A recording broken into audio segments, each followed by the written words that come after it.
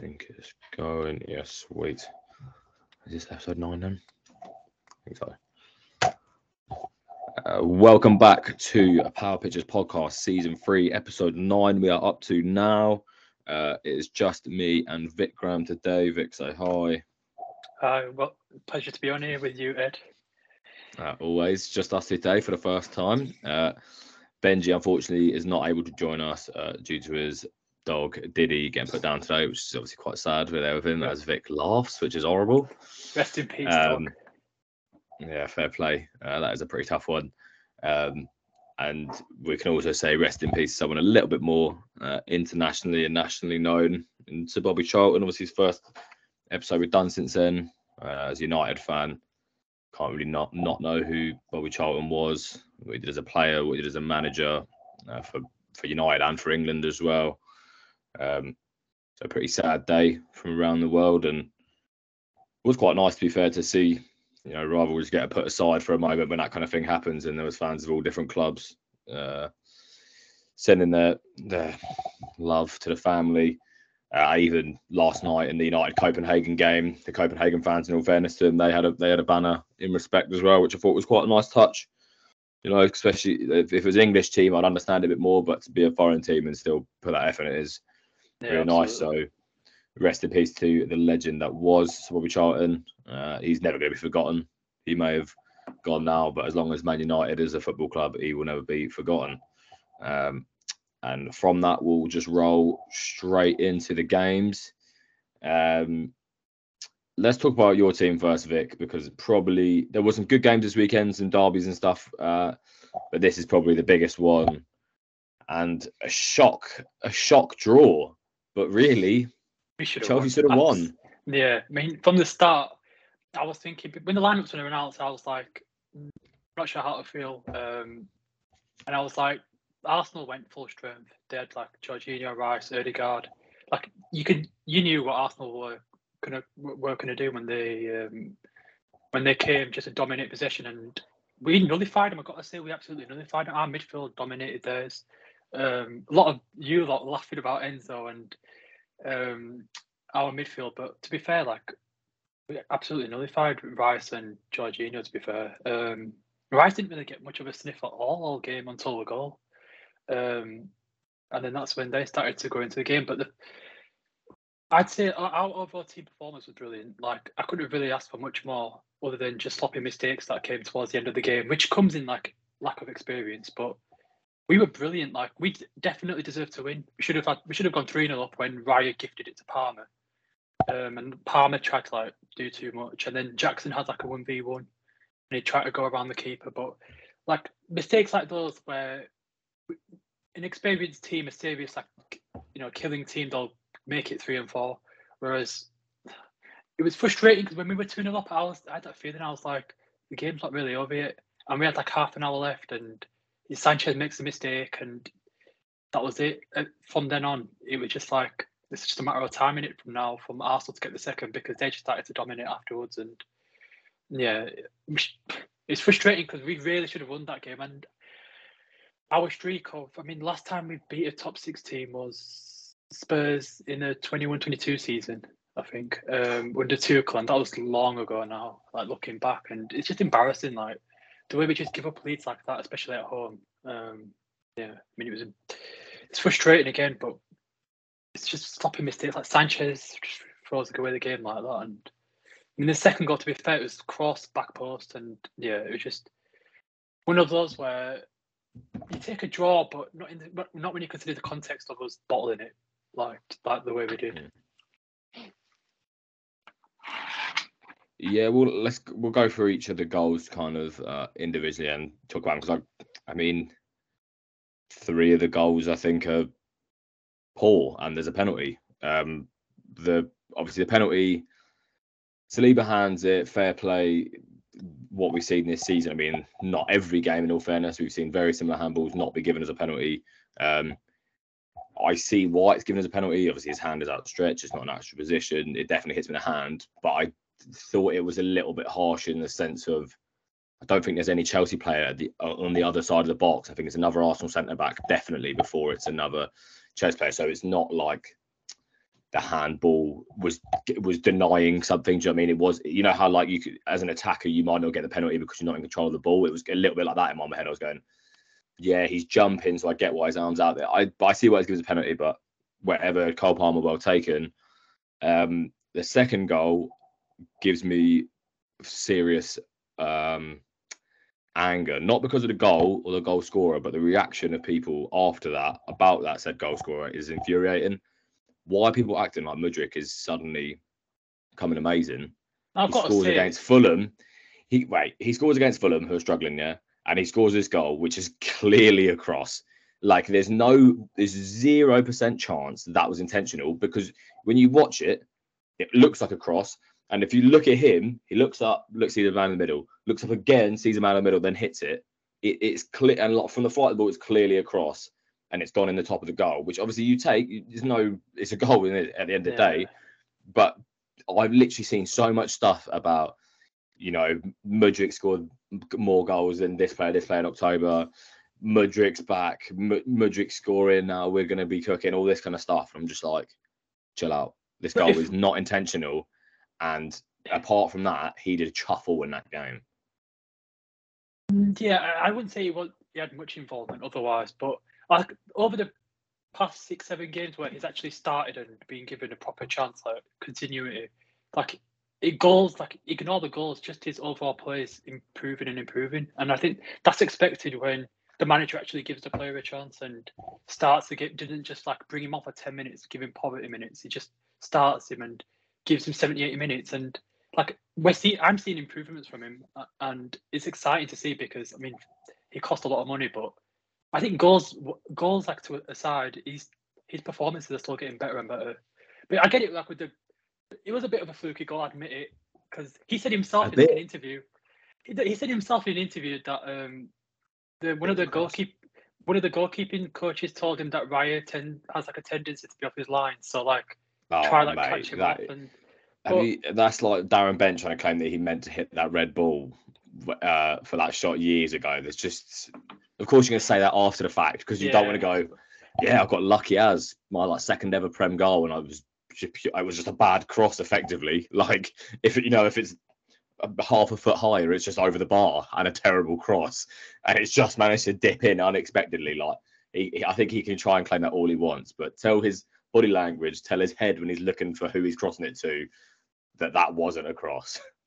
Yeah, to me, I don't believe what Mudryk said. I think it was one of those fluky goals. They happen, and to be fair, we don't care because it makes it 2-0. But you have to question Raya though, because Raya was dodgy all game, and even after that, he gifted it to Palmer. Palmer should have scored, but then he was making mistakes. Both keeper made mistakes, but yeah, it was a weird one last week. I don't think the Raya Ramsdale situation helped either players. I remember when it's not nearly the same level, because Ryan Ramsdale in my mind are quite similar level, maybe have slightly different strengths, but are very similar overall level goalkeepers.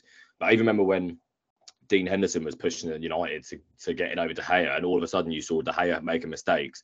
And then when Dean Henderson played, he was pretty poor as well. I remember that Liverpool game where they smacked us 5-0. Was it 5 at Old Trafford? And he had a horrendous game, Dean Henderson. And it was because, and I feel like what you actually see when you have two first goalkeepers is neither of them have the confidence in themselves, and it's in your head too much that you either need to impress or you're very concerned about making mistakes, because you think, all right, well, if I make a mistake here, I'm out next game. Or maybe say Ramsdale now gets to start the next game, he's gonna be thinking, right, I've got to do something in this game. I've got to make this amazing 60-yard pass to get into the team for next week, or I can't make, and I always in it, I cannot make a mistake. I don't think that actually helps either keeper. I think Arteta can pretend, a bit like Mudryk saying he meant to score. Arteta can pretend that you can sub a goalkeeper off in the 60th minute. I don't think that's ever going to work, really. What confidence is a keeper getting subbed on ever going to have? You've not warmed up, you've not had any shot. You've not had those little simple shots that give the keeper confidence early in the game. You've not been able to play the ball around a little bit. It's instant big pressure. So I don't think subbing a goalkeeper on ever makes sense, unless it's injury or red card, whatever, something like that. Yeah, I think you've always got to have a consistent number one, don't you? I think has there ever been a time where that's worked? I know Wenger, I think, was kind of the guy who made this whole league keeper, cup keeper thing. But I think even under Wenger, there was always a definite first goalkeeper and a definite second goalkeeper. Yeah, the second goalkeeper might be able to play in the cups, but that was, you're going to play in those games because this is my proper keeper. So you spoke about the 2 Chelsea goals.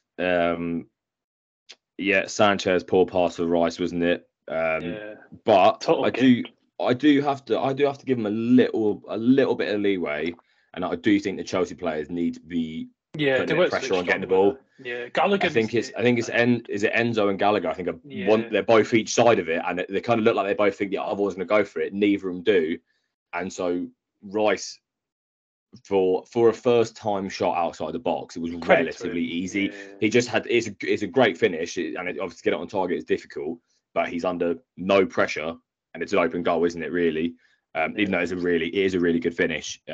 It was made easier for him than it should have been for the Chelsea players. That was one thing. Sanchez do a little better, Gallagher, Enzo do better, whatever. Gusto for the second goal, that is shocking.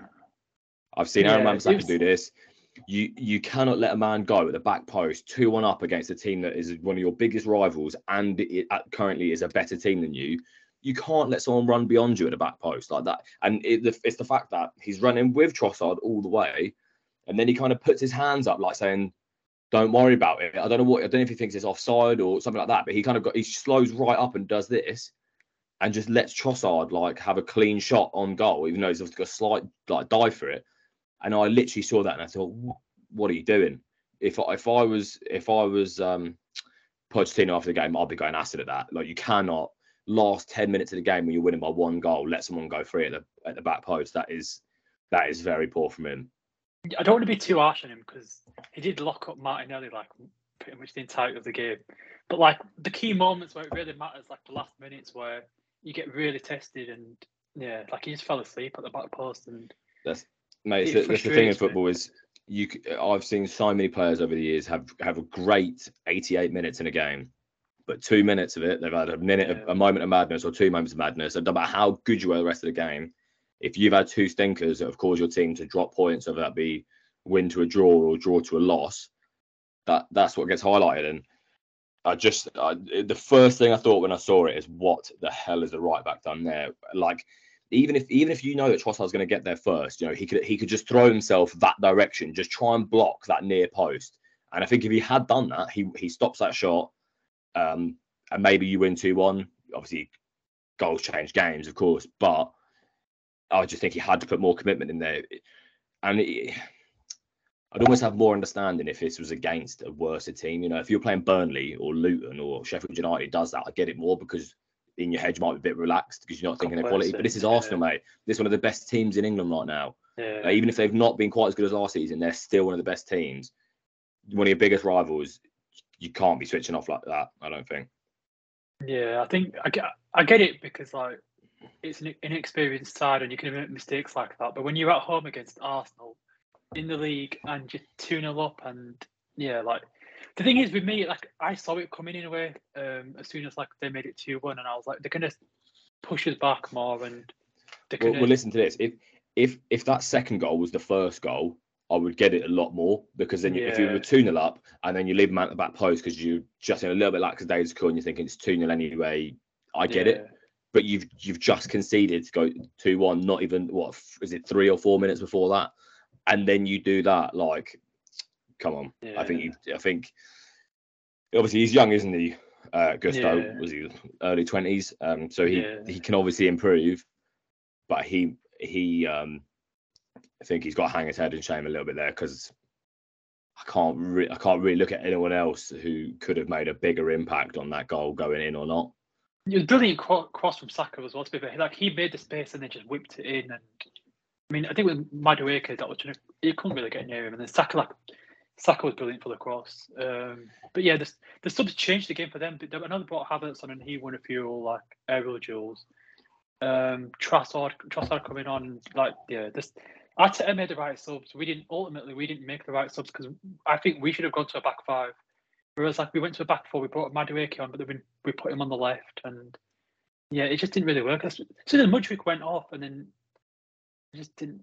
We just dropped deep and just we were happy with Arsenal to have the ball. And I get it because you're 2-0 up, but then you start making mistakes like that, and you just get But this is the complacent. thing as It's well. happened so many times over the years. If that's how you're going to play, like you said, you can't get complacent. Then if that's how you're going to play, then you need to be sharp as anything on defence. That's where you put all your commitment in. You know what? If you fire a long ball and no one's even in their half to get it, that's fine when you're in that situation. But you can't be letting a man run loose on the back post. But before we end up talking about this all day, we'll just jump over quickly to the other derby of the weekend, Liverpool-Everton. I haven't got much in this game. I wasn't really impressed, to be honest. I think Everton probably played better than any of us expected. Ashley Young's red definitely doesn't help Everton. And then we see the aftermath of that wrongly disallowed goal, don't we? When Konate doesn't pick up a second yellow, because it doesn't surprise me anymore. Ashley Young rightly gets a second yellow, kind of half tactical foul, and it's a yellow. Konate does an extremely similar challenge. If anything, it's probably more of a stonewall yellow because it's a counter attack, isn't it? Yeah, and better would have doesn't get the second yellow. Yeah, exactly. If do you know what I mean? If that was closer to the box, if that was on the edge of the box, it could be a penalty, a red card, or something like.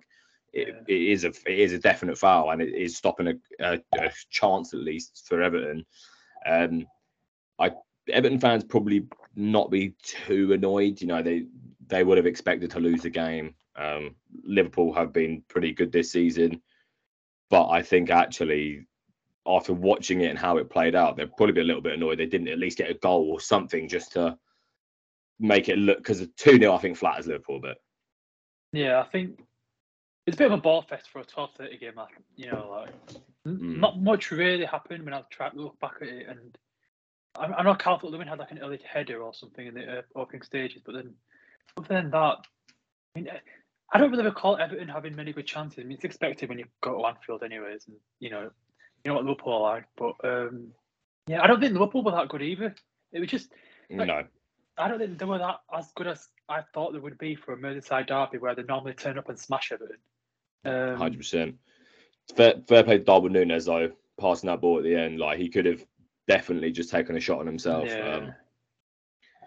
But yeah, fair play to him. Passing to Salah there is obviously always quite smart if it's going to be Salah finishing on his left as a guaranteed goal. And it was a counter attack, wasn't it, as well, where Everton, because that was when Everton started getting into the game a little bit. When it was only 1-0, it was late on, wasn't it? I think it was into the 80th minute again. And I feel a little bit for Everton, but I think it's actually looking up for Everton. I mean, every week on this pod, I've generally been quite negative about Everton. I thought they were guaranteed to go down. Their underlying numbers weren't terrible, I think, even in the early games of the season when they were losing everything. But they looked very poor. But they're improving, and I think from the state of some of the other teams, they should actually be safe, because there's worse teams than Everton, isn't there? There's a few worse teams. Well, we knew it. It's harsh, but we kind of know that Luton and Sheffield United are going down. That's almost a guarantee. And I think Everton are definitely in the conversation still, but Bournemouth not playing well today. Fulham aren't playing well. Forest aren't playing well. Burnley aren't playing well. Burnley, I think Burnley are definite. Benji will, try to argue otherwise, but well, the thing is, Benji will be annoyed about it at the moment, but when Company gets sacked by game week 12, then he won't like Burnley anymore, and he will not care. He'll be like, get them relegated. They sack Company, let them get relegated, and they just will. Well, probably more like to stay up under a manager. We'll talk about that game as we've rolled so well onto that. Haven't got much written down about it. I was impressed that Brentford actually managed to come out of a good performance. 3-0 is always a very good performance. That Brentford have been struggling this season. They've not been even half the team they were last year. And Mbeumo's obviously having to carry the mantle of Tony and all the goals and assists that he brought to the team. But yeah, I think Burnley are in a bad way. And I think if Company, I said straight away at the beginning of the season, teams get promoted and they try and play good football, get battered. Doesn't and normally what happens is that they get battered to the point where the manager gets fired, or they get battered and then the manager, in hope of saving his job, goes, right, let's play this smarter, let's go more defensive. Company, I think, is still trying to stick to the guns of playing attacking, and he just doesn't have the attacking quality in the Premier League. Like, even against United, we only beat them 1-0, but like their attack just looks toothless, and our defense isn't good this year. Like, I don't see how they can play an attacking style of football when they just don't really have the quality to play that in the Premier League. Yeah, I think it's a massive learning curve for Company, because he's just a few years into his managerial career, and you come up to the Premier League and you have to expect a few smashings here and then. But it's the same with Lampard. Remember Lampard at Everton when he was trying to play out the back and he just didn't have the players for it, and then he adapted and went defensive, still got the sack in the end. But it's a learning curve for Company, and I mean, watching the game, if you look at the Brentford goals, to be fair, 2 of them were bangers, like the Godos goal and the Burma goal. They were brilliant hits. But yeah, a much needed win for Brentford, but for Burnley, I think it's pretty much already safe to write them out of the Premier League for the season, because they haven't got much quality really. I don't think they've got like any established, noticeable players in attack or defence even. I think the only thing that stops Burnley from going down currently is Bournemouth, because I do think Bournemouth probably have a little bit more quality in the team, but they're really struggling as well. And I don't know if have they even had a win yet, Bournemouth? I think they're still on 0. Yeah, Bournemouth and Sheffield United still the 2 teams to go without a win at the moment. But then Bournemouth have managed 3 draws, so they're only a point behind Burnley. Burnley have 1 win, 1 draw. Do you know what I mean? I don't think getting drawing a lot of games keeps you up, but you need a few wins at the stage. But they're just not losing at that same rate as Burnley are. But Sheffield United, especially 1 point after 9 games, minus 17 goal difference. And in all fairness, Burnley are on a minus 16 goal difference. When you consider they've had a win as well, like that is really a bad start. The fact that Benji at one point said that they should be on the same level as Villa just makes me want to put a hole in the side of my head. Like, that is lunacy. Villa are unbelievable. Burnley are so far off. The only thing similar about Burnley and fucking Villa is the colour of their kit. Beyond that, they are very different. Yeah. Do you know what I mean? Brentford up to 14th with that win. 2 wins, 4 draws, 3 losses. It's not a great start, really. It's not terrible, yeah, but it's definitely not Brentford, mate. It's not. Do you think they should sell Ivan Toney in January, or do you think they think, nah, let's solidify this season and maybe try and get more money from him in the summer?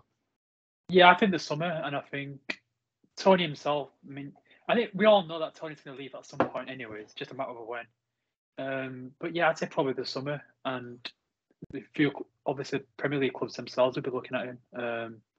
Chelsea might be one of them, but yeah, I'd say. I mean, to be fair, even without Toney, they're still been doing okay. Like, I know the pressure's been on Burma Wisa, but I'd say they turned up quite well. And yeah, I'd say they finished around 12th, 13th. I wouldn't like. Yeah, but where did they finish last season? 8th, 9th? Yes, they won a lot of games last season. I remember they were just smashing it. Exactly, and it's a big drop off. Like, and you've seen how many teams have come up to the Prem, built up a bit of steam, and then suddenly completely fall off. Do you know what I mean? And just completely drop off. Like, when that momentum, when that excitement kind of drops off. Like, I know obviously Toney is coming back. There is, in all fairness, there isn't a guarantee that he's going to come back in the way that he was playing before. Do you know what I mean? It's a long ban he's had. Take time. He's not been playing games. He's not going to be match sharp. He's probably not going to be match fit, really. Obviously, you'll be doing a lot of fitness training, but it's not the same as playing a game, is it? And yeah, I'm a little bit not worried about Brentford this season. Maybe not even next season. This might sound stupid because why do I care so far down the line? But they're just looking a bit of a trajectory of teams that have been up for you maybe stay in the Prem for 4 or 5 years and then drop down. Look at Burnley, obviously going down season before last. Sunderland, mate, were a team that they used to come up in the Prem and be there for a few 5, 6, 7 years, and then they drop off. Sheffield United were wilder, to be fair.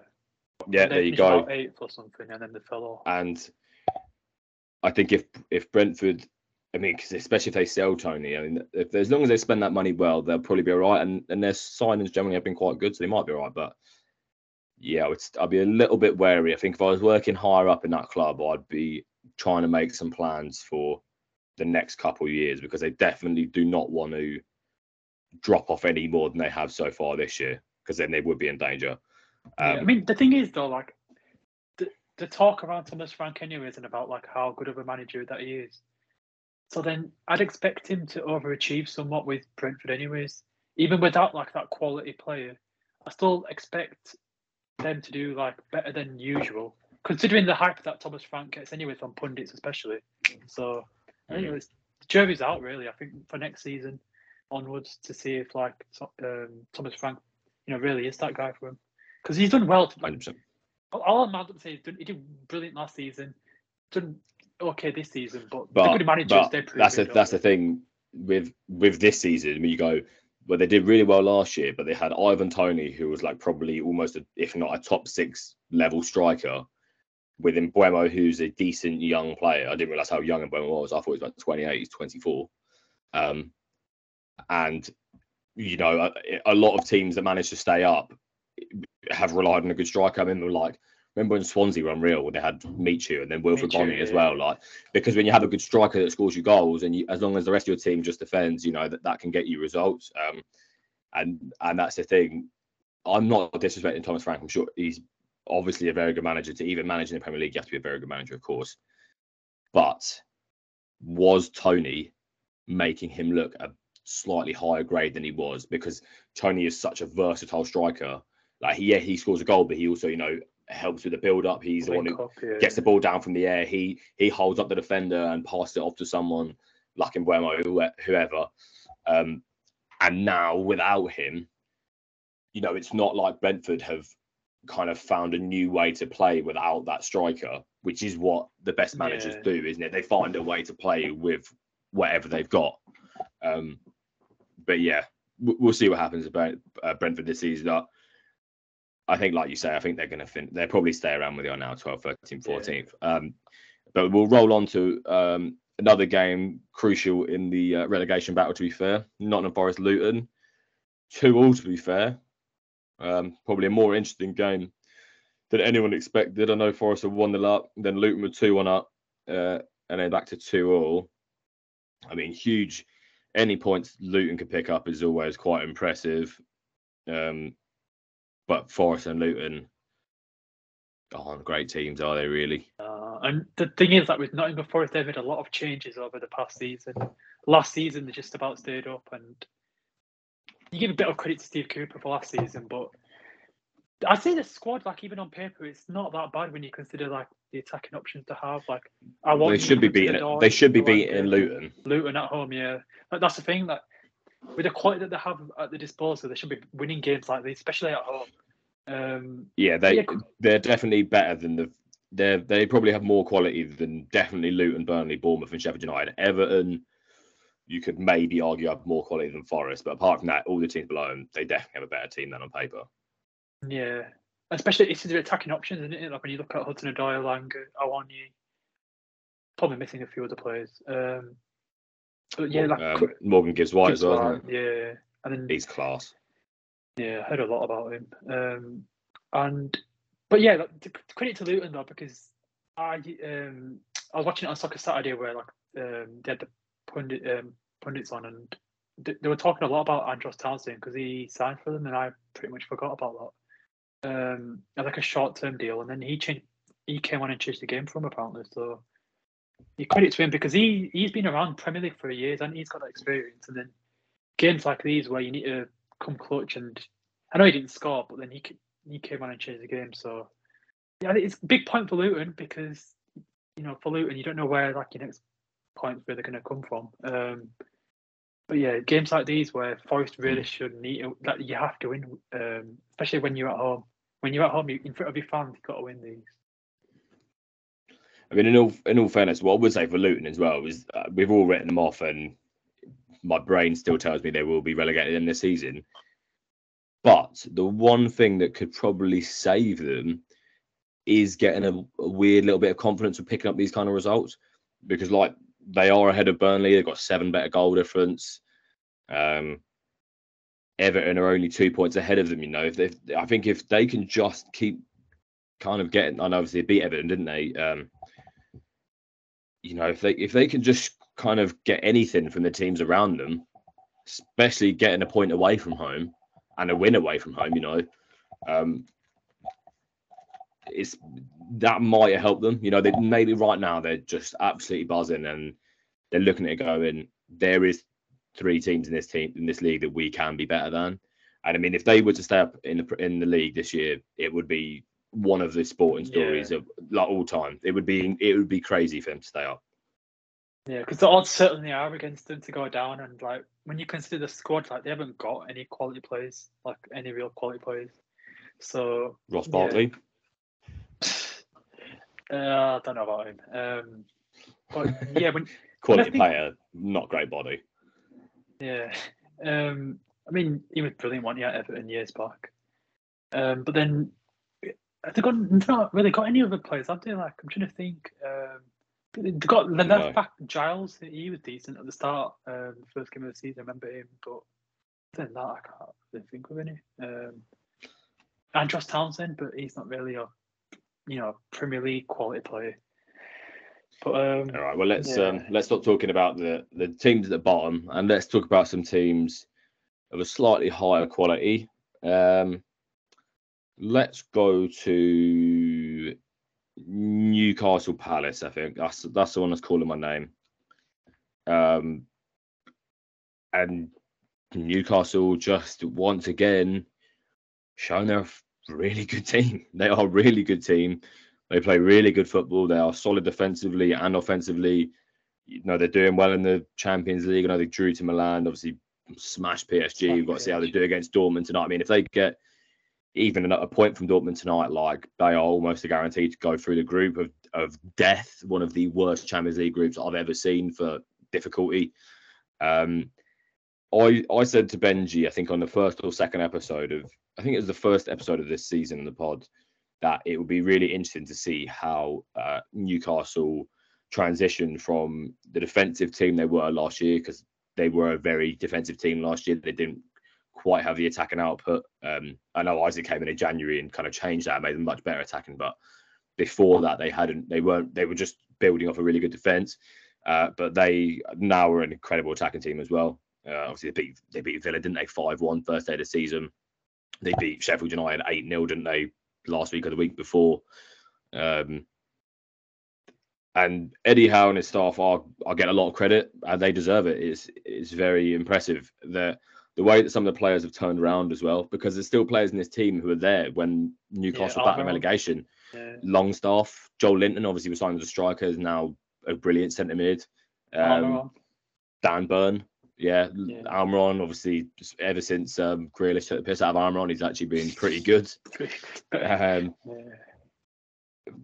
I think that's actually what impresses me the most from Eddie Howe, because we all knew Saudi took over, it was going to be big signings, and I thought, right, well, they're going to make good signings, that's going to make the team better. But actually the impressive thing is, these players who have been there have stepped up a level. These were players who probably Newcastle fans themselves were saying, just get rid of them, get out of my club.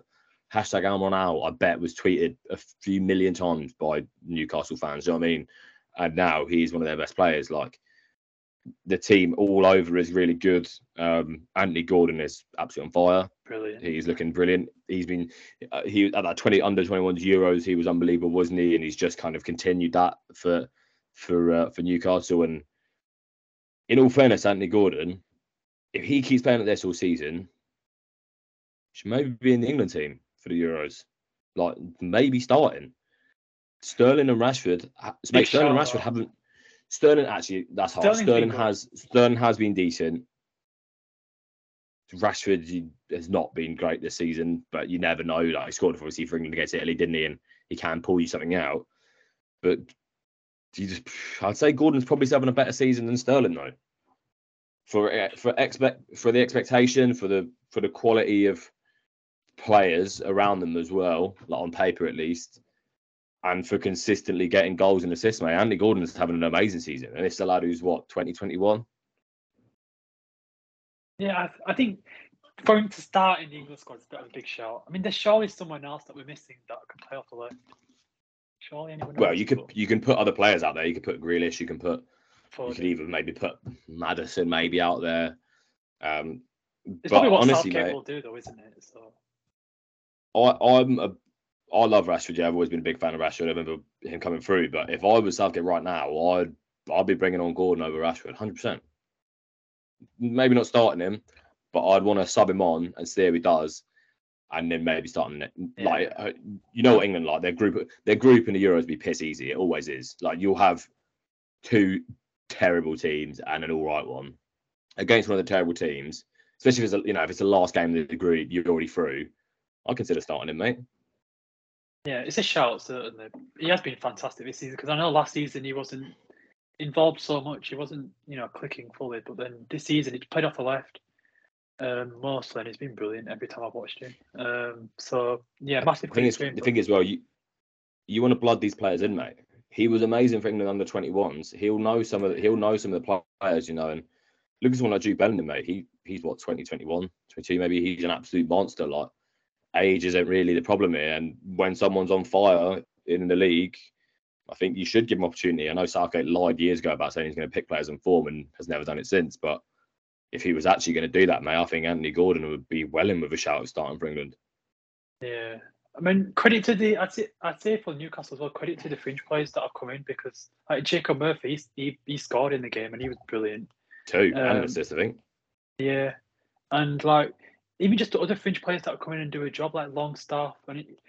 Normally he wouldn't start every game when they'd have Willock and Joe Linton in, but Longstaff, Lascelles even, and probably missing a couple of other players, but players that have been at the club for years and sort of get forgetting about amidst all these new signings, but when they still come on the pitch, they still do a solid job. And I think that's where you have to really credit Eddie Howe and his staff, like the coaching, because it's not just about having the players and waiting for them to produce on the pitch. It's about coaching them right into a proper setup. And when you watch Newcastle, you know what you're going to get. Physically, they're dominant, and technically they're very good as well. They play good football. So yeah, they're one of the few teams I'd say, alongside Arsenal as well, where you watch them and there's not really any glaring weaknesses in the team. They have height, they have physicality, they have quality in the attacking areas, they have that width that you need, and they have quality, just that extra bit of quality that they have.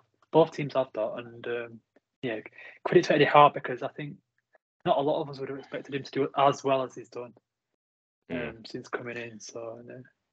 I think the only thing that will let Newcastle down is maybe a lack of experience being the favourite in a game, like we saw against Liverpool when they didn't end up winning that game, and they probably should have really. When Liverpool, had 10 men for the majority, 60, 70 minutes of that game, they had 10 men, and Newcastle were the better team, especially in the first 60 minutes, but didn't get that goal. And that's the only thing I could think would stop Newcastle from doing something quite impressive this season. If they give up a few of those games against the bigger teams, that might catch them out. But not like Newcastle fans will care. Do you know what I mean? If they have a few of them results and they finish second or third in the Prem this year, they will be more than happy. And then going into next year, when they're going to probably sign even more players in the summer, and their team should only improve, really, they're looking like a serious outfit. Yeah, definitely. I'd say from last season, I'd say they're well set to get top 4, but in terms of getting second, I'm not so sure, because I'd say City and Arsenal are nailed for that. No, I don't think Arsenal are nailed on for second at all. I do not think so. I don't think Arsenal have been impressing me nearly as much as they were last year. I think they certainly haven't been as good Tottenham as last season. But Tottenham have had a few lucky-ish results, but result at the end of the day. And I think our Tottenham are looking as good, if not better, than Arsenal.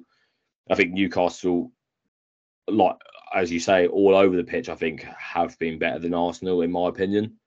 they haven't had the same results because the thing is like the Arsenal started the season, didn't they, with like 2-1 Palace, no, 2-1 Forest, 1-0 against Palace. They've had they've had a few tight games, haven't they? I mean, even drawing to Chelsea. I know Chelsea actually probably deserved to win the game, but you know, last year that wouldn't have been the one, would it? Really, you were expecting them to win. And mate, I wouldn't. I'd be incredibly impressed, but I would not be massively surprised if Newcastle ended up being a consistent team, because it depends. You know, the injuries could hit that team. When you consider the amount that Arsenal have spent like over the past few summers, and like the expectation on that they've had like last season missing out on the title, if they don't finish top 2, then I'd say it's a bit. Yeah, but I think the expectation kills you. That's the thing. Pressure can kill teams. Pressure can kill players. And so what happened at the end of last season, mate. It's the reason they didn't win the league, because the pressure got too much. They bottled it. I know they had injuries, but the pressure got too much. Definitely, you see it in the games.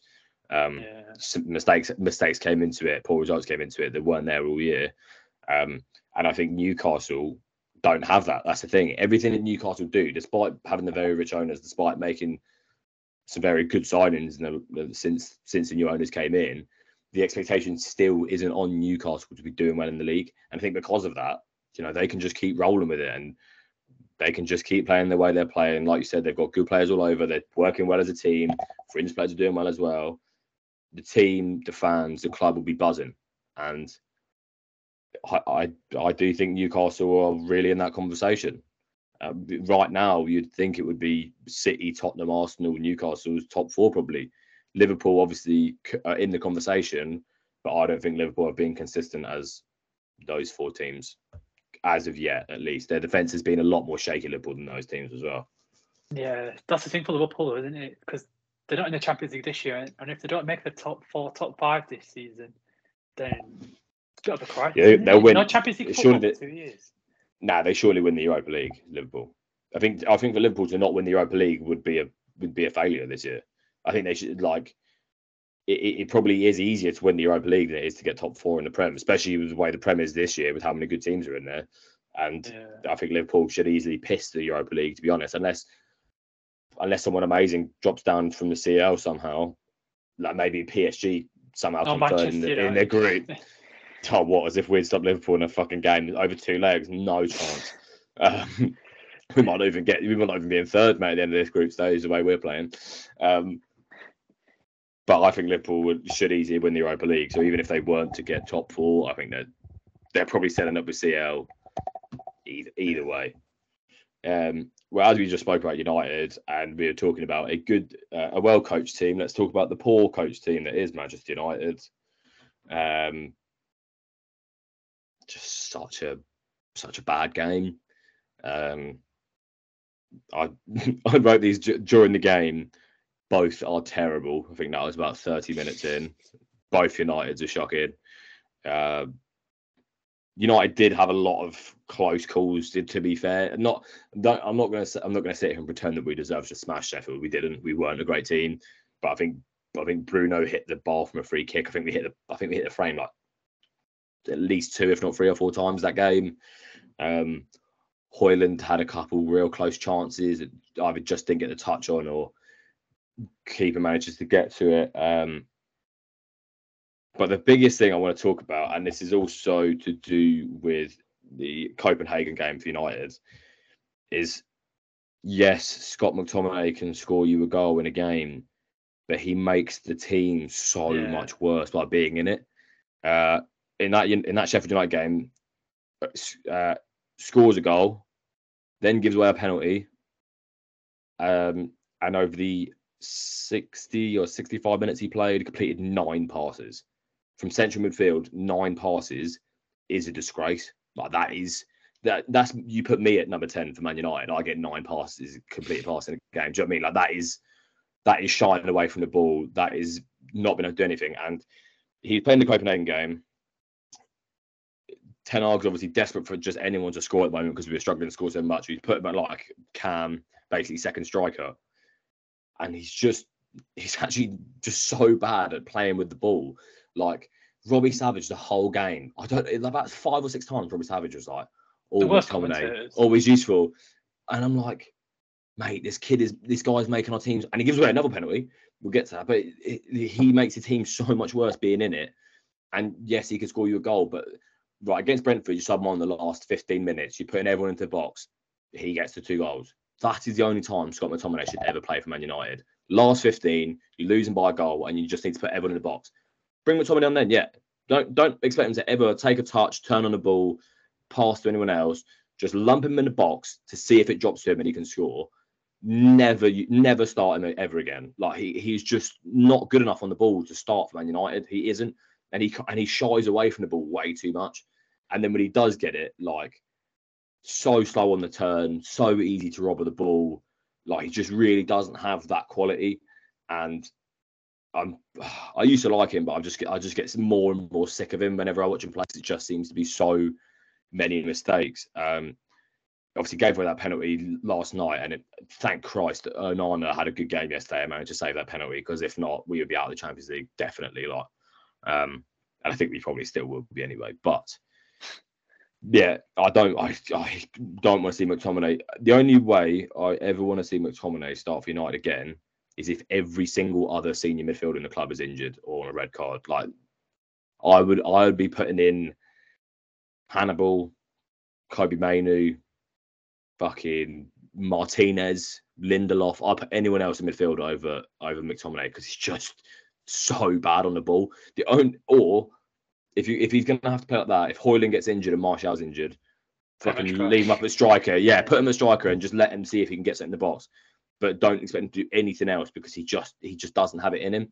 And the English press love British players so much, and it's so painful, because if Scott McTominay was Spanish or Italian or Portuguese or anything else, he'd be getting rinsed every week, and they wouldn't let him get anywhere near the team without commenting on how bad he was. But because he's British passport, because he's helped Scotland get to the Euros again by scoring goals, yes, but what else does he offer in these games? Yeah. Not very much. And even in national football, which is slow, he's still not amazing on the ball. Yeah, the problem with McTominay is, look, he lacks the fundamentals that you need as a midfielder, like awareness, just positional discipline, knowing when to drop, knowing when to receive, and he just doesn't have following midfield runners, everything. Yeah, he's not. Yeah. He doesn't have that sense. His technique, even like just basic passes, like he's very like telegraphic in the way he moves and plays. Like it's obvious where he's going. He's just not a midfielder, is he? He's just not like giving away midfielder. Right. So in the last 3 games, he's scored 3 goals, but he's also given away 2 penalties, and it's the 2 games that he started, he's given away a penalty in. Yeah. Don't start him again. If you start him in the derby, we're fucked. If McTominay starts against City, we're in big trouble, because they will just batter him. I remember him scoring that goal years ago against me, beat him 2-0, but that was when Edison came quite jammy. Yeah.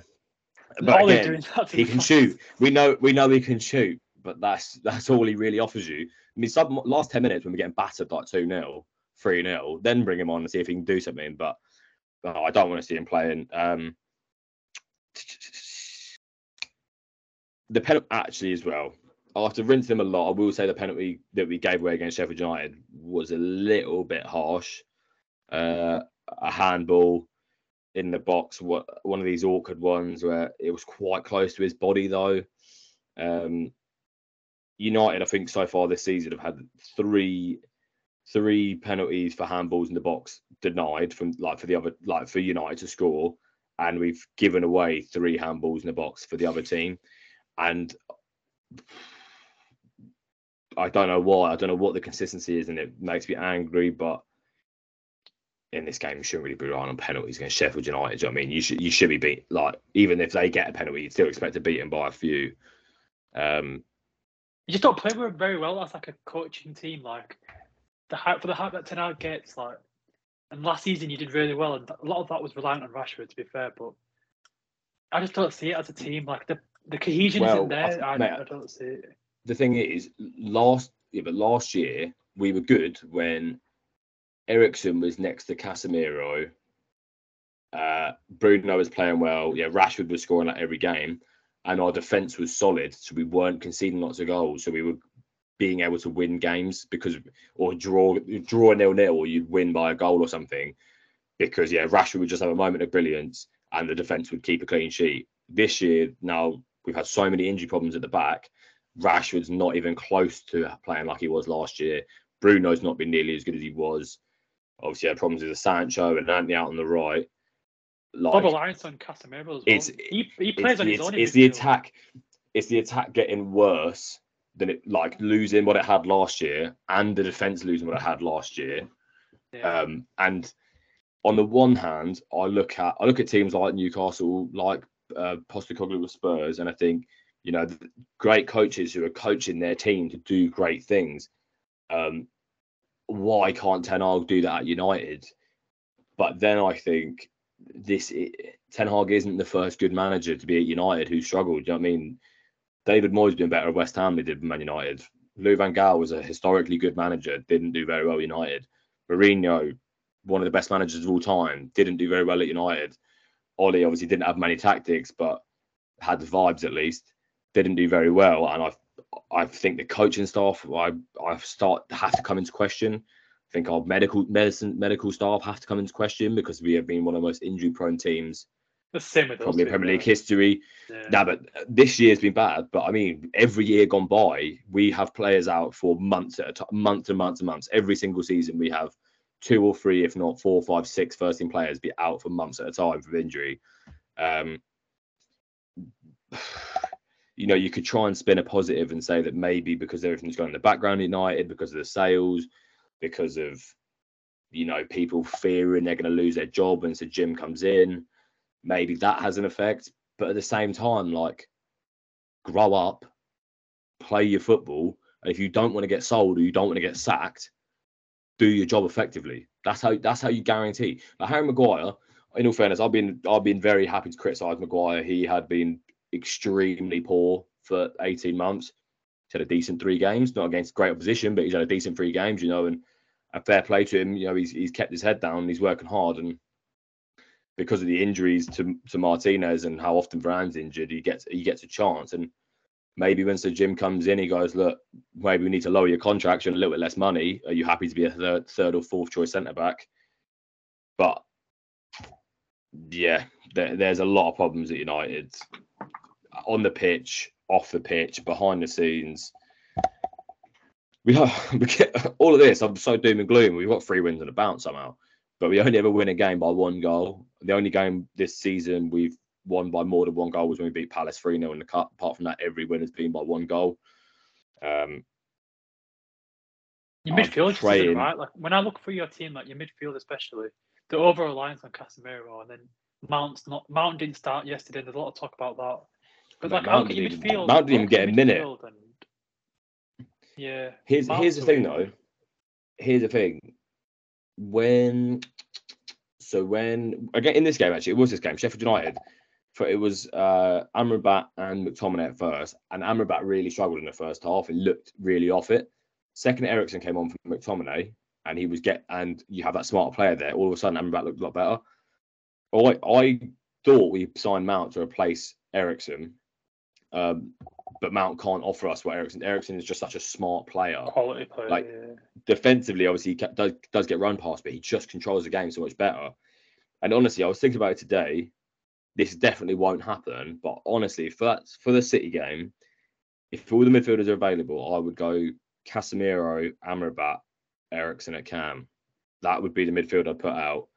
And I would consider dropping Bruno because he just isn't himself at the moment.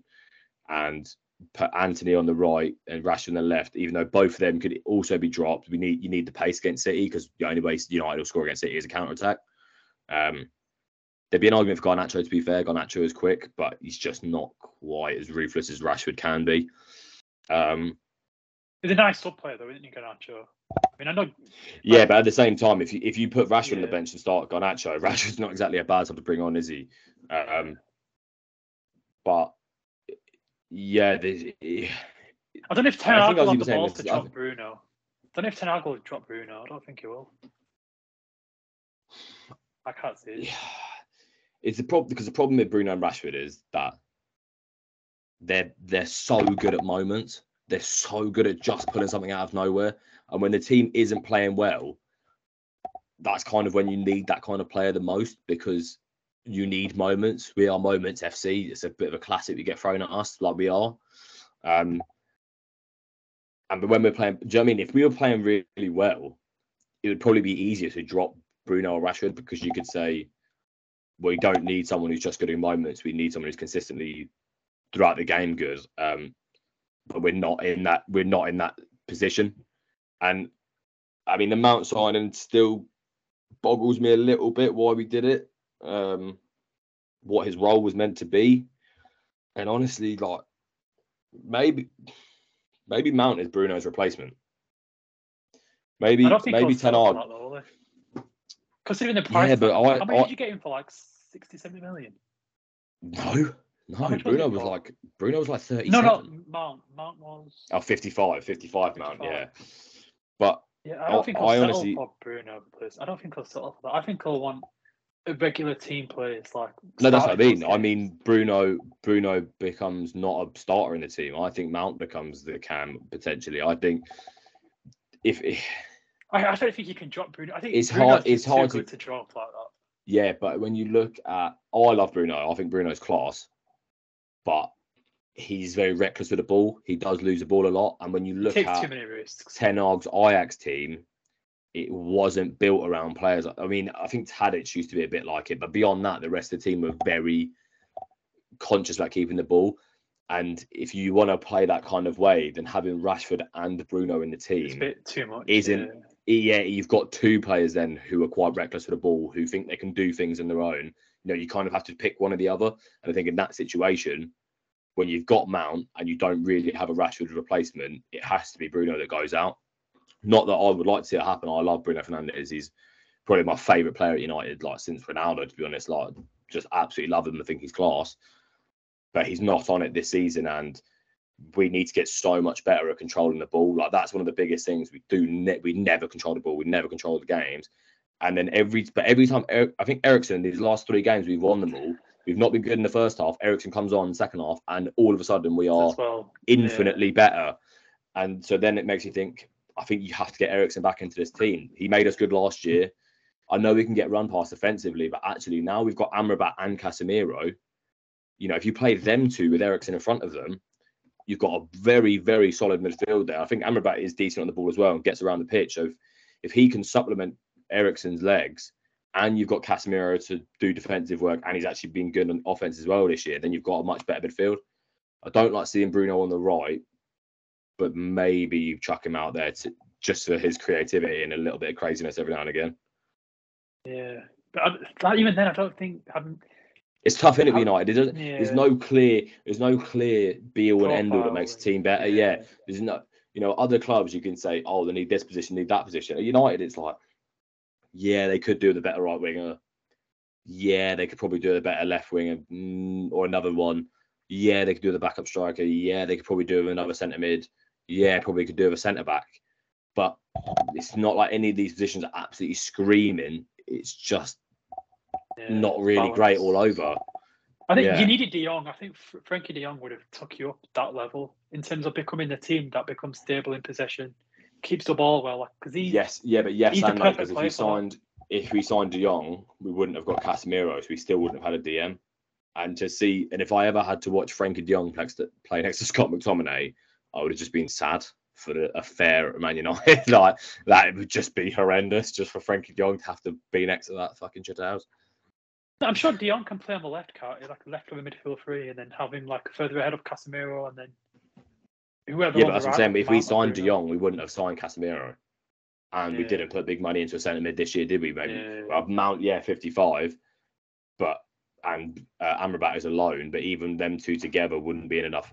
If the Mount 55, and I think Amrabat is 20 million overall, and with 10 million we paid in loan fees, so that's still only 75 million. That would not have got you Frankie De Jong this year. So it's not that easy. I think, to be honest, the way United get better is new owners, 100% sale, Glazers nowhere near this club anymore, complete reset, all new coaching staff, new scouts, new technical director. I mean, there's obviously a lot of rumours about people like Paul Mitchell and stuff coming in, which will be. I mean, this sorry, I went up rant about United a lot, but to be fair, this has been a few weeks where a lot has happened at United. With the sale stuff, with Sir Bobby, with games, with off-pitch stuff. Sir Jim has such an easy run to make this club better. Like, it's so obvious to everyone how he made the club better. About Sir Jim saying that he'd want Graham Potter in if he took over United. I was like, I saw that. I have to assume that is like Chinese whispers happened here. It's not Sir Jim that said that. It's someone at Ineos who heard him once say like Graham Potter or something like that. You'd hope so, because if he seriously thinks that Graham Potter would help Man United right now, he's clueless, and we are going to struggle for another 10 years until they all go, because that would be horrendous. Graham Potter is a worse manager than Eric. He's not as good as Eric Ten Hag. He's done less than Eric. His Brighton team played great football, like Ten Hag's Ajax team did, but Ajax got to the semi-final of Champions League, rebuilt the team twice, and was still class. Let me ask Graham Potter went to a good team and was shit. Let me ask you, do you think Ten Hag would have done what Potter did at Brighton? With the setup at Brighton, yeah. Because I think so too. But what you can level at both of them, is that they were good managers, but they were helped by a good background, in the club. Yeah, good scouts, good youth academy, good smart signings. Yeah. Exactly, that kind of thing was helping them in both situations. But you still saw, like, that Ajax team was that one that got semi-final and was robbed of not getting to the final really by Spurs was unbelievable. And actually, look how bad Ajax are now, mate. Ajax are in the relegation zone. Manchester everything, yeah. Exactly, and that's it. And if you look at that situation, think about that as well. Really, when the background of the club is probably still the same. I know they had a controversy in there. Was it Mark Overmars? Something being done for something? I think there's a few things that have gone wrong in the back staff, but generally the club is the same as it was with Ten Hag. And look how bad they are now. Van der Sar, he's found him. Well, Van der Sar, he had the heart attack or a stroke. I think he was in hospital. Brain aneurysm maybe. God, this is how much has gone on this season. That would normally be massive. I loved Van der Sar. He was a goalkeeper when I was a kid, man. I used to fucking love Van der Sar. And that would be strong in my head if this season wasn't just fucking constant bombardment from United and the things going on around it. So much happening there. But yeah, for Sir Jim, when he comes in, as long as he doesn't make Graham Potter the manager straight away, it's so easy to make the club better. Get a director of football that knows what they're doing.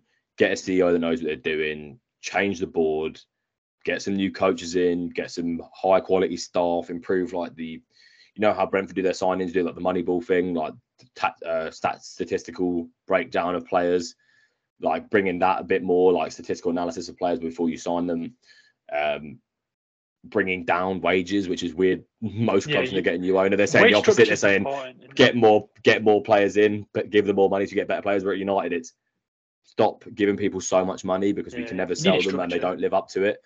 Lower these, it's really easy to make United better. So he should have a clean run at doing it. But then I don't think he's actually, all this guff about him having the full power of a footballing side makes absolutely no sense, because how is he owning a quarter of the club, having full control of the football inside, when he doesn't cut the checks? Do you know what I mean? It's not him that says, this year we've got 300 million transfer or 200 or 100, whatever. It's always going to be the Glazers. And even if Paul Mitchell finds an amazing young talent and they want to pay 15 million for him from some unknown league, the Glazers go, nah, we don't know who this is. He's not going to make us any money on sales because no one knows who he is. We're not paying 50 million for him. Like, that's a decision made, isn't it? It's not Sir Jim then. It's not Paul Mitchell then. It's not Brailsford or whatever then. It's still going to be the Glazers making choices. And I think United are going to struggle, mate, with, especially looking at how good so many teams are in the Prem now, mate. We could really, really struggle for a long time. Like, I thought the sale, I was so excited about the sale. I really thought finally United will get back to where they should always be based on their stature. And I just don't think it's happening. Let's move on before I just ramble anymore about United. We'll talk about the other side of Manchester. City beating Brighton 2-1. Brighton let me down a little bit. Thought they'd be a bit better. Sloppy, weren't they, Brighton? Yeah. And they have had a few games like that, haven't they? Like when they got smacked up by Villa and stuff. They've had a couple of them, Brighton. Still a very good team, though. Haven't got loads written down for this, even though I watch the highlights. All I have is Doku looks class. Always does. He is a bit of a joke. Obviously, a great ball for Alvarez for that goal that he gets. And amazing that Haaland scores a goal from outside the box, to be fair. It's probably the best goal he scored at City. It was a proper banger, really good, bottom corner. And the only other thing I've got is the Akanji second yellow means Konate should have had a second yellow. Yeah, like that's where I really question it. Like, where's the consistency then? If you can, Akanji's booked for that, and then look at Konate. I just don't get it. It happens every week, doesn't it? Now to the point where it doesn't really surprise you anymore. 100%. But 100%. Yeah, Brighton winless in the last 5 games in all competitions. I know they've had like a rough run of games. Like they played us, and it all started when they lost to us in the FA Cup or Carabao Cups. And they weren't great against us, and then after that they've had some tough games. And yeah, it's just I think they'll get back to winning games, but it's just a bit of a blip for them, really. The thing is, they're really good, aren't they, Brighton? But they might also be getting overrated a little bit. I think they're getting overrated a little bit because their team plays amazingly together, but it's not as full of quality as it has been. Without Caicedo and McAllister there now as well, it's not as good as it was. And when they're winning, they're amazing. When it's not going their way, it can be quite difficult, can't it? I think we'll see them throughout the season get hit with a couple. I wouldn't say thrashings but I'd say like they will lose games here and then. And I think it's a realisation of like, let's not get carried away with Brighton and deserve it, because like as good as they have done, they're still lacking. I said I watched them play. They do lack height a bit in defence and midfield because they are quite a small team. You look at the midfield, especially Gilmore, Lallana. I think they do lack, like they are vulnerable. I'd say in some areas. Solly March is out now. He got a knee injury against the game against United, City. Sorry. So they're going to lose him for. That's a big loss. That's a big loss at Brighton. Yeah. I mean, I know they've got Fatty and Mitoma, but Fatty got the goal, didn't he? To be fair, that was quite good to see. Actually, funny enough, I was working at the pub on Saturday back in Arundel, White Hart, shout out, and a Brighton fan was in there then.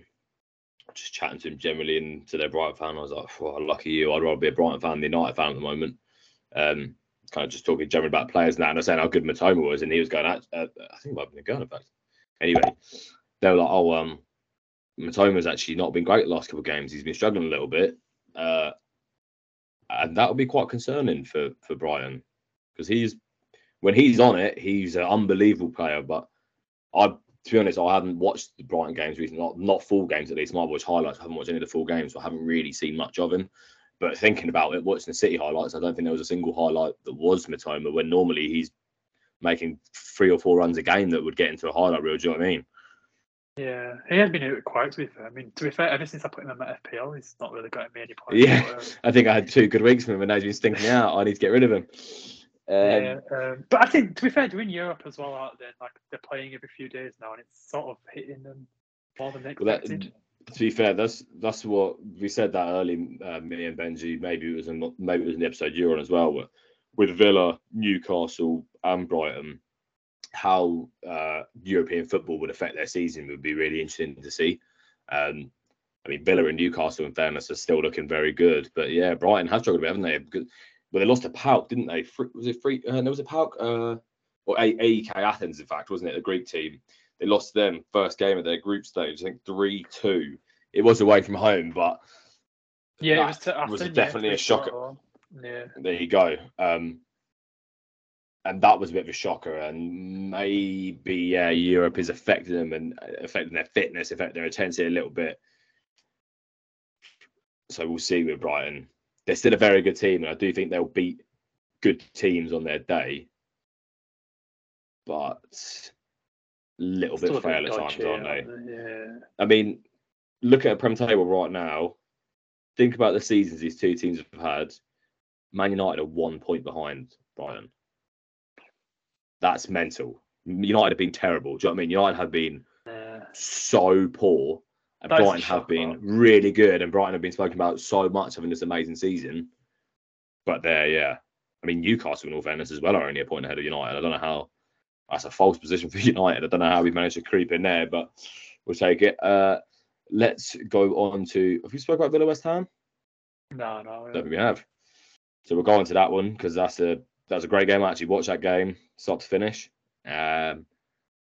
Sorry, Spencer. It was a tough one for your boys. But Villa, mate, Top class. They're so good. Every time you watch it under Emery, you know what you're gonna get, and they literally outfought. They're West Ham. exciting. Tactically, they had West Ham like on toast. They just dominated. Like they've got the pace in attack as well. Diaby bringing Bailey off the bench. They've got Tielemans off the bench. They've got quality players, but like even just the defense, it's just solid all around, isn't it? Watkins assist for the first Douglas Luiz goal, which was a banger from Douglas Luiz, but it was a really good assist. And then his goal as well, where he does a few step overs, doesn't he? Fucking blast it into the top of the keeper. Was a weak foot as well, wasn't it? So good. I think so, yeah. Left foot, I think. But like everyone this season has been saying, you know, Spurs are amazing to watch, Arsenal are amazing to watch, Liverpool are amazing to watch. Villa, mate, I have not really heard people saying how good they are to watch. When you watch their games, mate, they're really good. They are consistently attacking. Balls down the wing, yeah. Diaby might run out there. Bailey maybe comes on, and runs out there.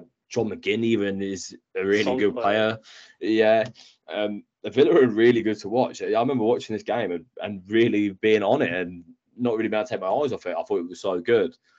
Like normally when I watch other teams, I'm a bit more like state. I'll be on my phone a little bit more. I'm not paying as much attention. But I was literally just like glued to it. I was like, watching Villa play is really nice. They play really good stuff, and their players do show up. Douglas Luiz, I think six games in a row at home he scored in. That's unbelievable. Got a brace as well in that game. Watkins, unbelievable. Bailly off the bench. How scary is that? You're a left back or a right back, and you've been getting run at by Diaby all game. And then Leon Bailey comes on the 70th minute and you go, what are you doing here?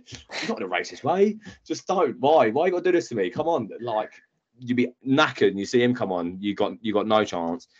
So relentless in the attack and so dangerous in so many areas. Yeah, Douglas Luiz, Watkins, Diaby, Bailey, McGinn, Matty Cash has been doing really well. Digne as well. So both sides of the fullbacks as well. Got good players who can put the ball in. Do you know what I mean? That they're a really good team, Villa, and I can't wait to see where they go this season. I think if they keep playing like they have been, they're going to be close to top four. Don't think they'll be in top four, but they'll be close. I reckon they'll on points. I reckon they won't be far off, and I think they lift that Europa Conference League piece of piss. Like if they're playing like this, they piss that competition. Yeah. To not just talk about Villa, we'll talk about West Ham as well. Really not as good as we've seen from West Ham. Yeah, West Ham can have a really good season. Yeah, I think in all fairness, for how much Spencer won't like this, let's be real, West Ham were overperforming, beating you lot 3-1. Didn't they beat Brighton 3-1 after that? Was it Brighton? It was definitely you 3-1 and then someone else 3-1 as well. Yeah, they beat Brighton away from home when Bowen scored. Yeah, there you go. Yeah. I picked up a few good results here and there, but yeah, not quite there. And it's funny, Spencer was saying that Mikel Antonio needs to wind his neck in a little bit effectively and chill out on his podcast. And in this game, he was quite poor. He wasted quite a few chances. There was quite a few times where and Spencer rightly as well said that he likes to slip out to the left too much. But at striker, he likes to go out, drift out wide to get into space there. And he did this quite a few times in this game and then wasn't inventive enough with the ball to create a chance for someone else. And the ball he's putting in would only be the only player on the West Ham team that gets on that is him, or maybe Souček or something like that. And like, just wasn't the best game at all for Mikel Antonio. I think Jared Bowen was like the only player where he can like go out of that game, going, you know what, I actually played well, because he was. Every time I watch Jared Bowen, he's always like putting his all in. He actually does well. That game especially he did well. It gets a nice goal, to be fair, from far away. Literally, all I wrote was West Ham weren't as good as they have been so far, but Bowen getting a goal should keep his momentum going, which could just save them games because he is really good in Jared Bowen. Yeah, it's quality. Especially last season, he was good. This season, he's been just as good. He's another player that Southgate should be looking at for England because a bit like Anthony Gordon, these aren't these star-spangled players that you think of straight away and go, they're amazing. But actually, they are good players, mate, and they do get goals and they do make differences in games. Just because they don't play for the biggest team or the team that's winning the Prem doesn't mean they're not a good player. And if anything, it's more impressive being in these teams and working harder and not just being surrounded by the best other quality players and still doing so well. I think Bowen's just really lucky, because you got Foden ahead of you at right wing. You got Sterling probably. I mean, I know he's not in the squad, is he actually, Sterling? I don't think he's been called up for the next international break. But but Sterling in my mind is Sterling in my mind's a left wing, and if for Foden as well, he's either central or left sided for me. I think that right hand side, Saka is obviously is going to be the starter, of course, but I can't think of someone off the top of my head that stops Bowen being the second choice right winger, or a right winger that you could bring on or play against a weak team to give Saka a rest. Because he's still good, mate. Jarrod Bowen is still a very good player. And I think actually if you give a player like that an England shirt, they'll put a serious commitment in. I mean, they're going to put everything on out there. Yeah. They're not going to be complacent because they're not wearing as heavy a shirt every week. Do you know what I mean? Yeah.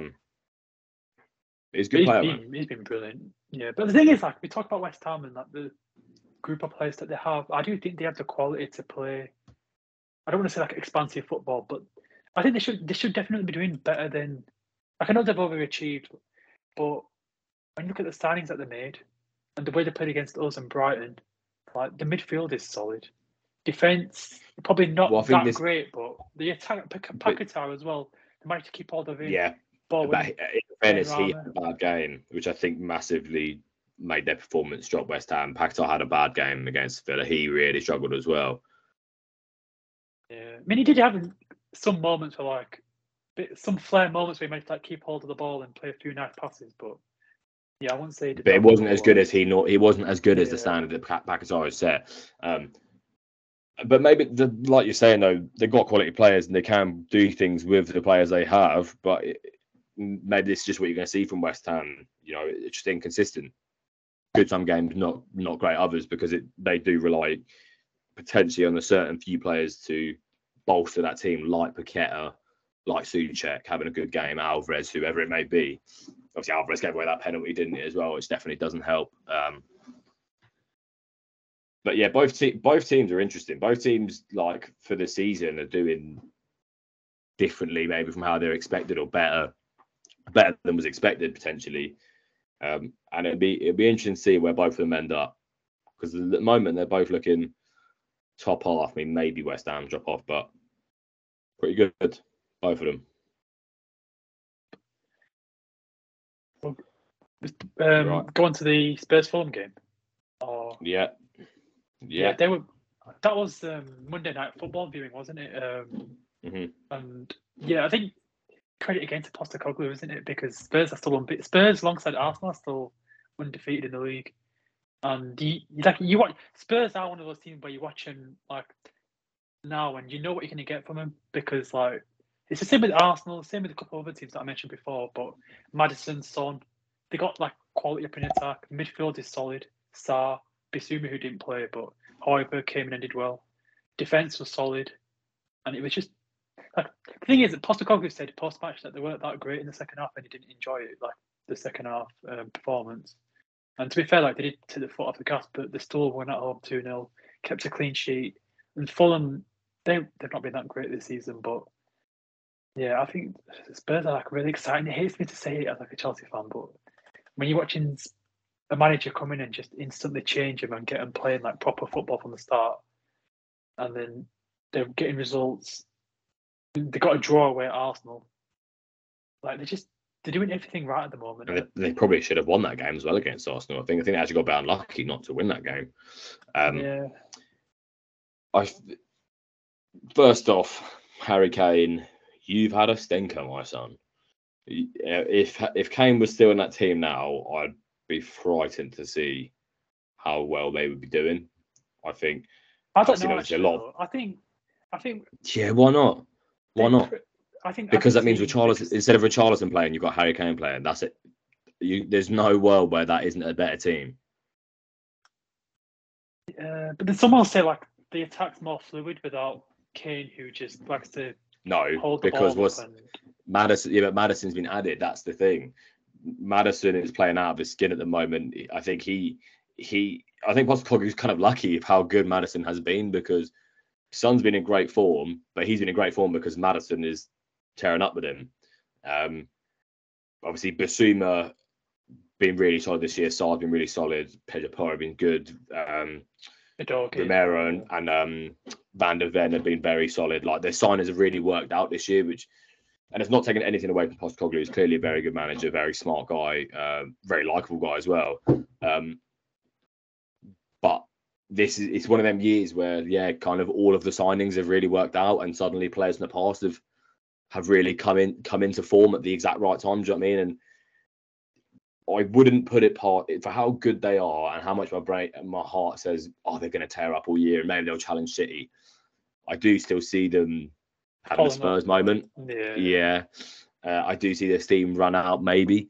I think an injury to Madison or Son, and then they'll fall off quite drastically. I think Madison is the biggest one. I think even if Son got injured, I think they'd still be okay, because Madison can create chances so good Richarlison or Kulusevski can score them.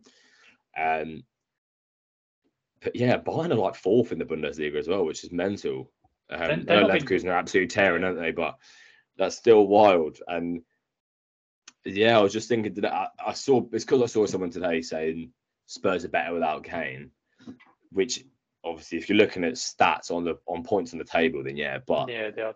But I think if right now, if their front four was Madison at cam, Son left, Kane centre, Kulusevski on the right, they'd have fucking 40 goals already. Like, they'd be absolutely ripping teams to shreds.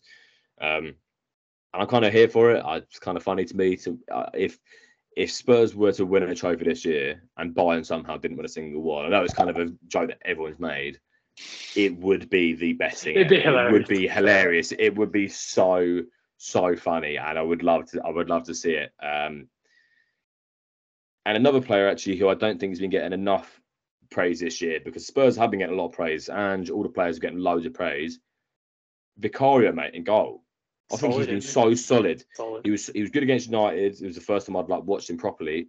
He's made so many good saves this year, and having a good keeper that you can rely on absolutely breeds confidence into a team. When you know your keeper is solid, the rest of the team doesn't poo their pants every time the other team attack. Do you know what I mean? Yeah. And I don't think he's really getting the praise that he deserves, to be honest, for how well he's been playing. Yeah, I think distribution of what I've seen from him has been good. Shot stopping, he's made a good few saves.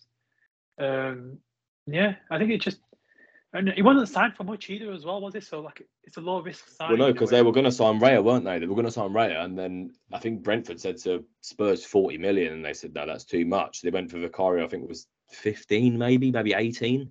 Bargain.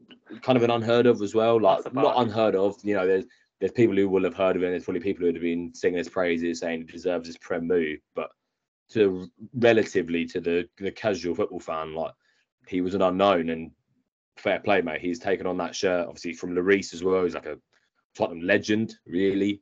I know he didn't end in the best way, but he is a club legend for Tottenham for how long he played there and how good he was for him. Fair play to him, mate. Young guy as well. He could have a really good future at Tottenham, and maybe even one day he'll move on to a big club that wins things. Yeah.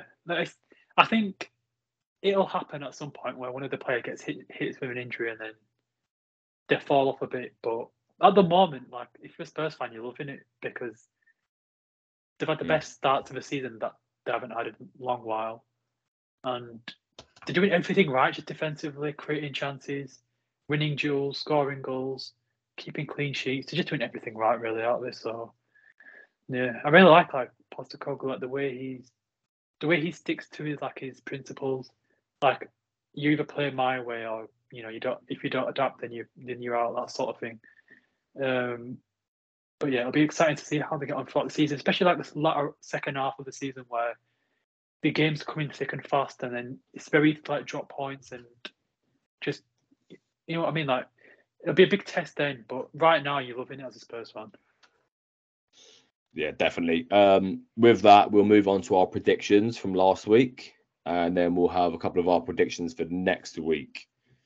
So, do you want to get up you and Spencer's predictions from that week? And I've got mine and Benji's here, and I can tally up the points as well. The first game we'll do is Liverpool-Everton.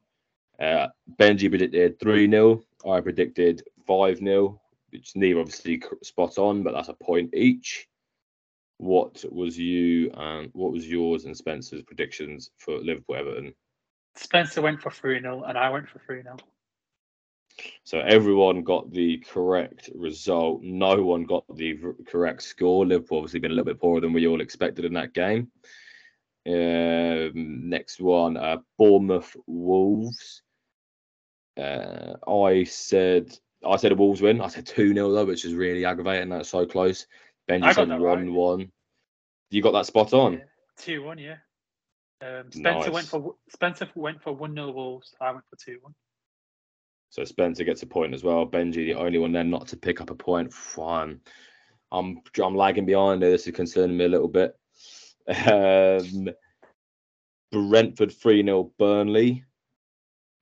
I said 1-1 and Benji said a Burnley win. So no points for us. What did you two say? I went for 2-1 Brentford and Spencer went for 1-0 Brentford. So another point for both you and Spencer. Nothing for me and Benji.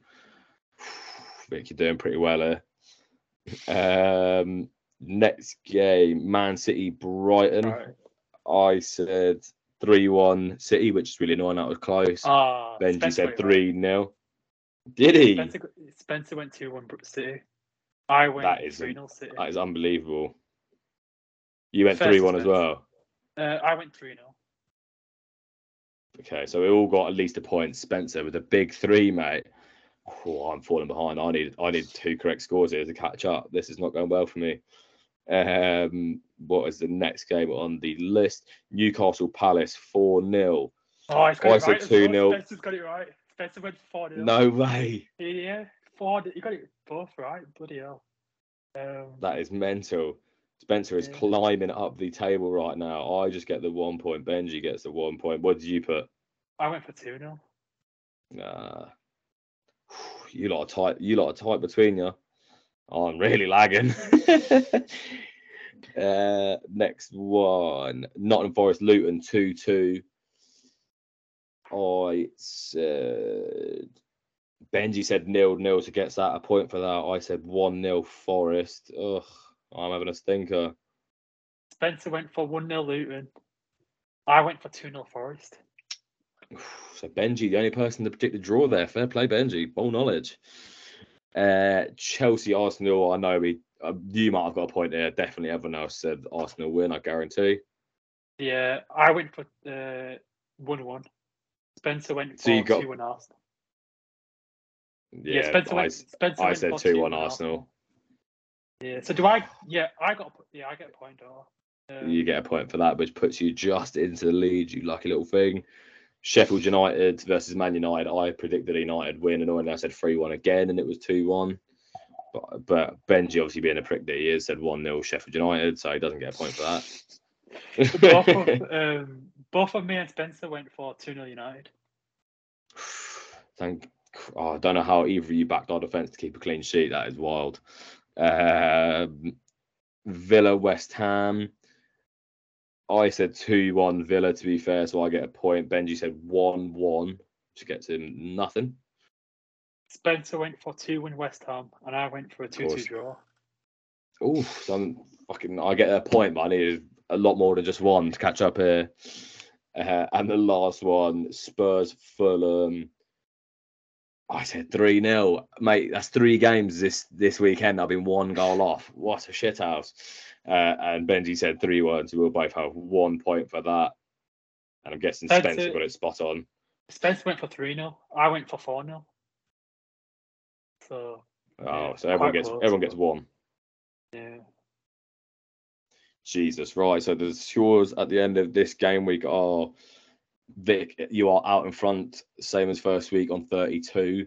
Spencer and Benji both tied on 29, and I'm lagging on 24.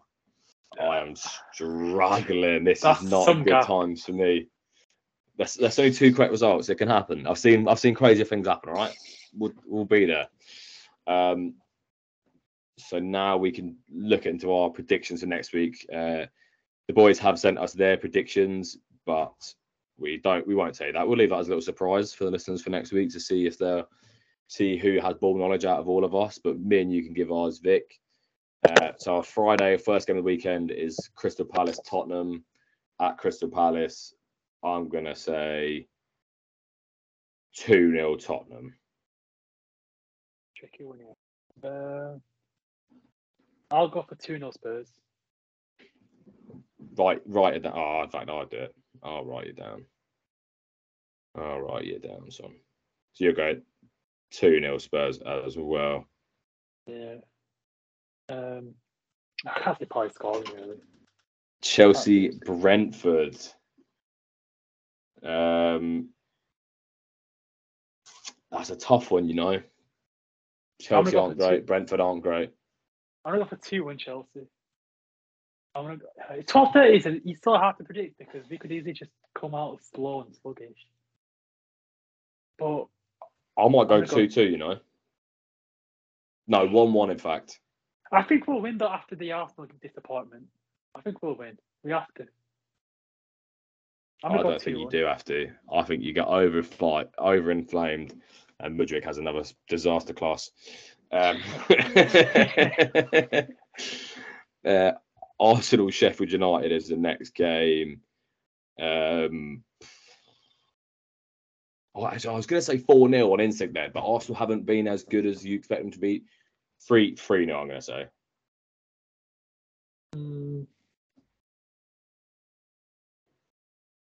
I'm going to go. I'll go 3-0 as well. Oh, copy me, mate. Just knowing that you can just keep your fucking 8-point lead on me just by copying all of my results to just stay that little bit ahead. You bastard. Next game, Bournemouth Burnley. And it's good that they both start with bore because that'll be an absolute bore fest. Boring Bournemouth and boring Burnley having a bore fest. Yeah. I don't know with this one. I think I'm going to go for a home win. I'm going to say 1-0 Bournemouth. Vic 1, Bournemouth 1. Burnley 0. Benji will not be happy with you, mate. I might go 1-1. Both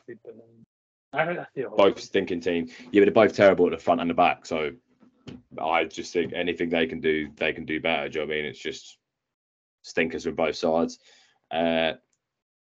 Wolves Newcastle was a late kickoff that day. Can't see Newcastle. I can't see Wolves getting anything from that. I'm gonna go 3-1 Newcastle. I think Wolves will get a goal, but they won't win. I'm gonna go 3-1.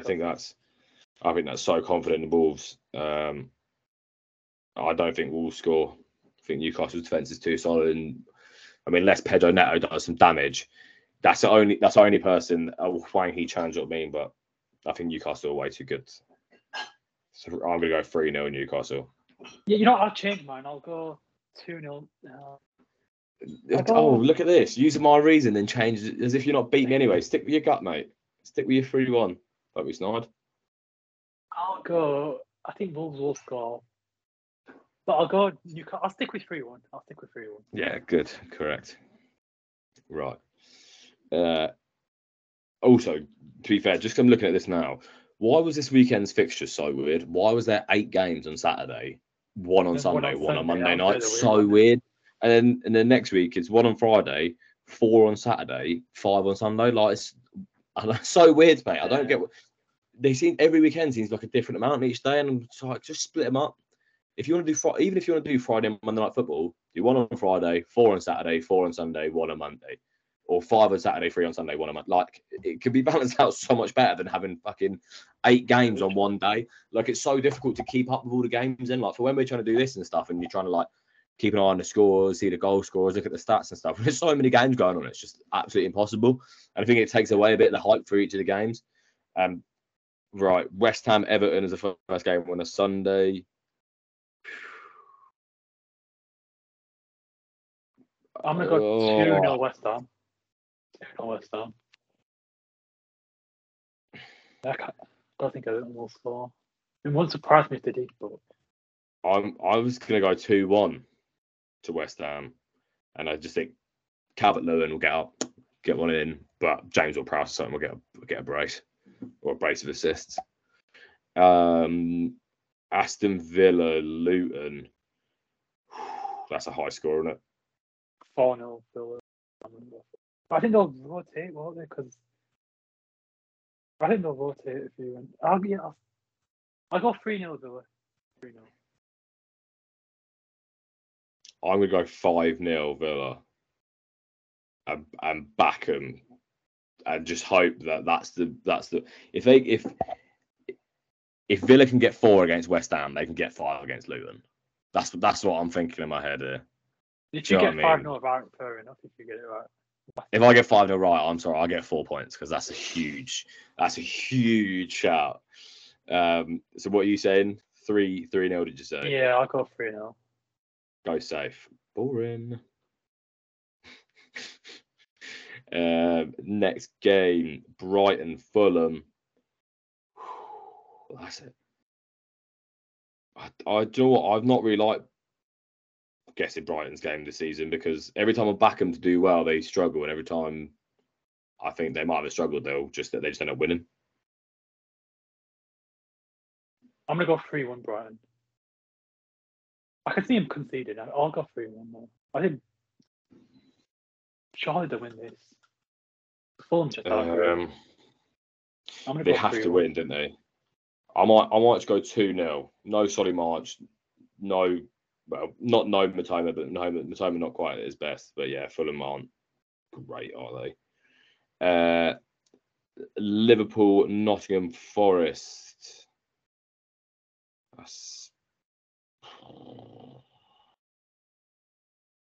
What do you think? I can see him conceding early on, Liverpool. I can actually see it. But then them turning it around as usual. I'm gonna go for who'd they got after Forest? They got near the dead rubber, but I'm gonna go for 3-0.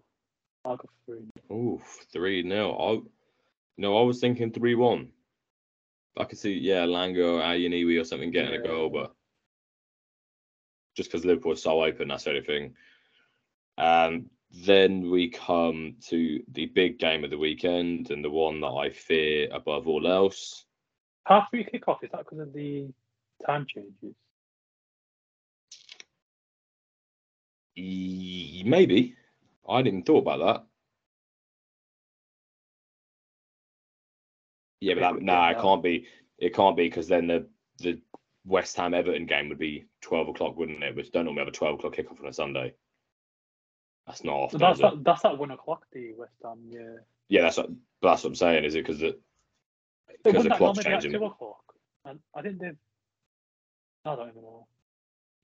No idea. Maybe. I can see a draw coming from the derby, and I don't know. But then can City afford to really drop points again? And I don't know. I could definitely see a draw, like United just scrapping a 1-1 or something. I'm gonna go for. I never know with it.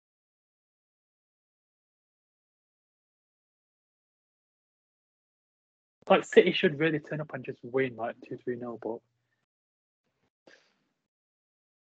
like you never know. Like with United, they can just turn up. The fans turn up, and then that's it. We saw it last season as well, didn't we? When you were actually good and you won.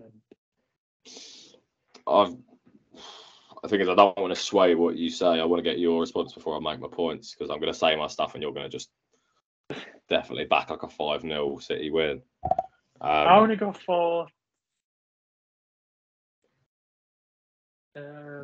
City 2-1. 2-1. 2-1. Mate, fucking hell. If we're sat here next week and United have only been beaten 2-1, I will be pretty happy. I think this has got 4-1 City written all over it. Haaland to get a brace in the first half, Doku to get one, and Foden maybe, and we'll just get a penalty or Garnacho. It'll be 1-0 down, and Onana will ping a long ball. Garnacho will get on it, and it'll be 1-0, and then they'll be going, maybe you're not going to do it, and they're just going to get fucking spaffed. United are so bad at the moment. Honestly, this is so embarrassing, and you should always back your team. I should be backing the draw really, but I'm just gonna say we're gonna lose, because if we don't lose, I'll be so happy that I won't care about this game. But yeah, I am quite concerned. But like you say, the derbies, you never know, and there's been so many years where United have been clearly the worst team coming into it, massive underdog, and then end up getting a result, and it has happened in the past, but normally in the past there's still something that you could look at in the team and say that might save us, whereas in the team at the moment it's like you look at it and go, which part's going to let us down today? How many of these players are going to let us down today? And yeah, I have a bit of a fear in me, so if I'm not on the next pod, you guys, it's because we got slapped up like 8-0 at home. City break the record of a 10-0 or something, and I'll just be putting a toaster in the bath with me after, so that could be the way it goes. But there we go. That's our predictions for game week 10. We've got the other boys' predictions ready. Vic is leading on that, but let's see how long that lasts. Hopefully not too much longer. Hopefully I'll jump up soon, like FBR. But thank you all for listening. Make sure to check us out on Instagram at Power Pitches, Spotify, Apple Music, BBC Sounds. If you're just one of our mates listening for the fun of it, then share us, mate. Tag us, put on your story, give us a review on the streaming platforms, helps us out. Think we'll have a TikTok soon. I need to start pressing Benji to get this website up, because I want to start writing some stuff as well. If anyone listening has an opinion they want to have heard, send it in. Maybe we'll have you on. Or if you just want to call one of us an idiot, do that as well, because we'll all love it when we get to say that on the podcast. But thank you very much for listening. Thank you for coming on, Vikram. Cheers, it's been a pleasure. And we'll catch you next week. Make sure you stay tuned to the Power Pitches all season long. Cheers.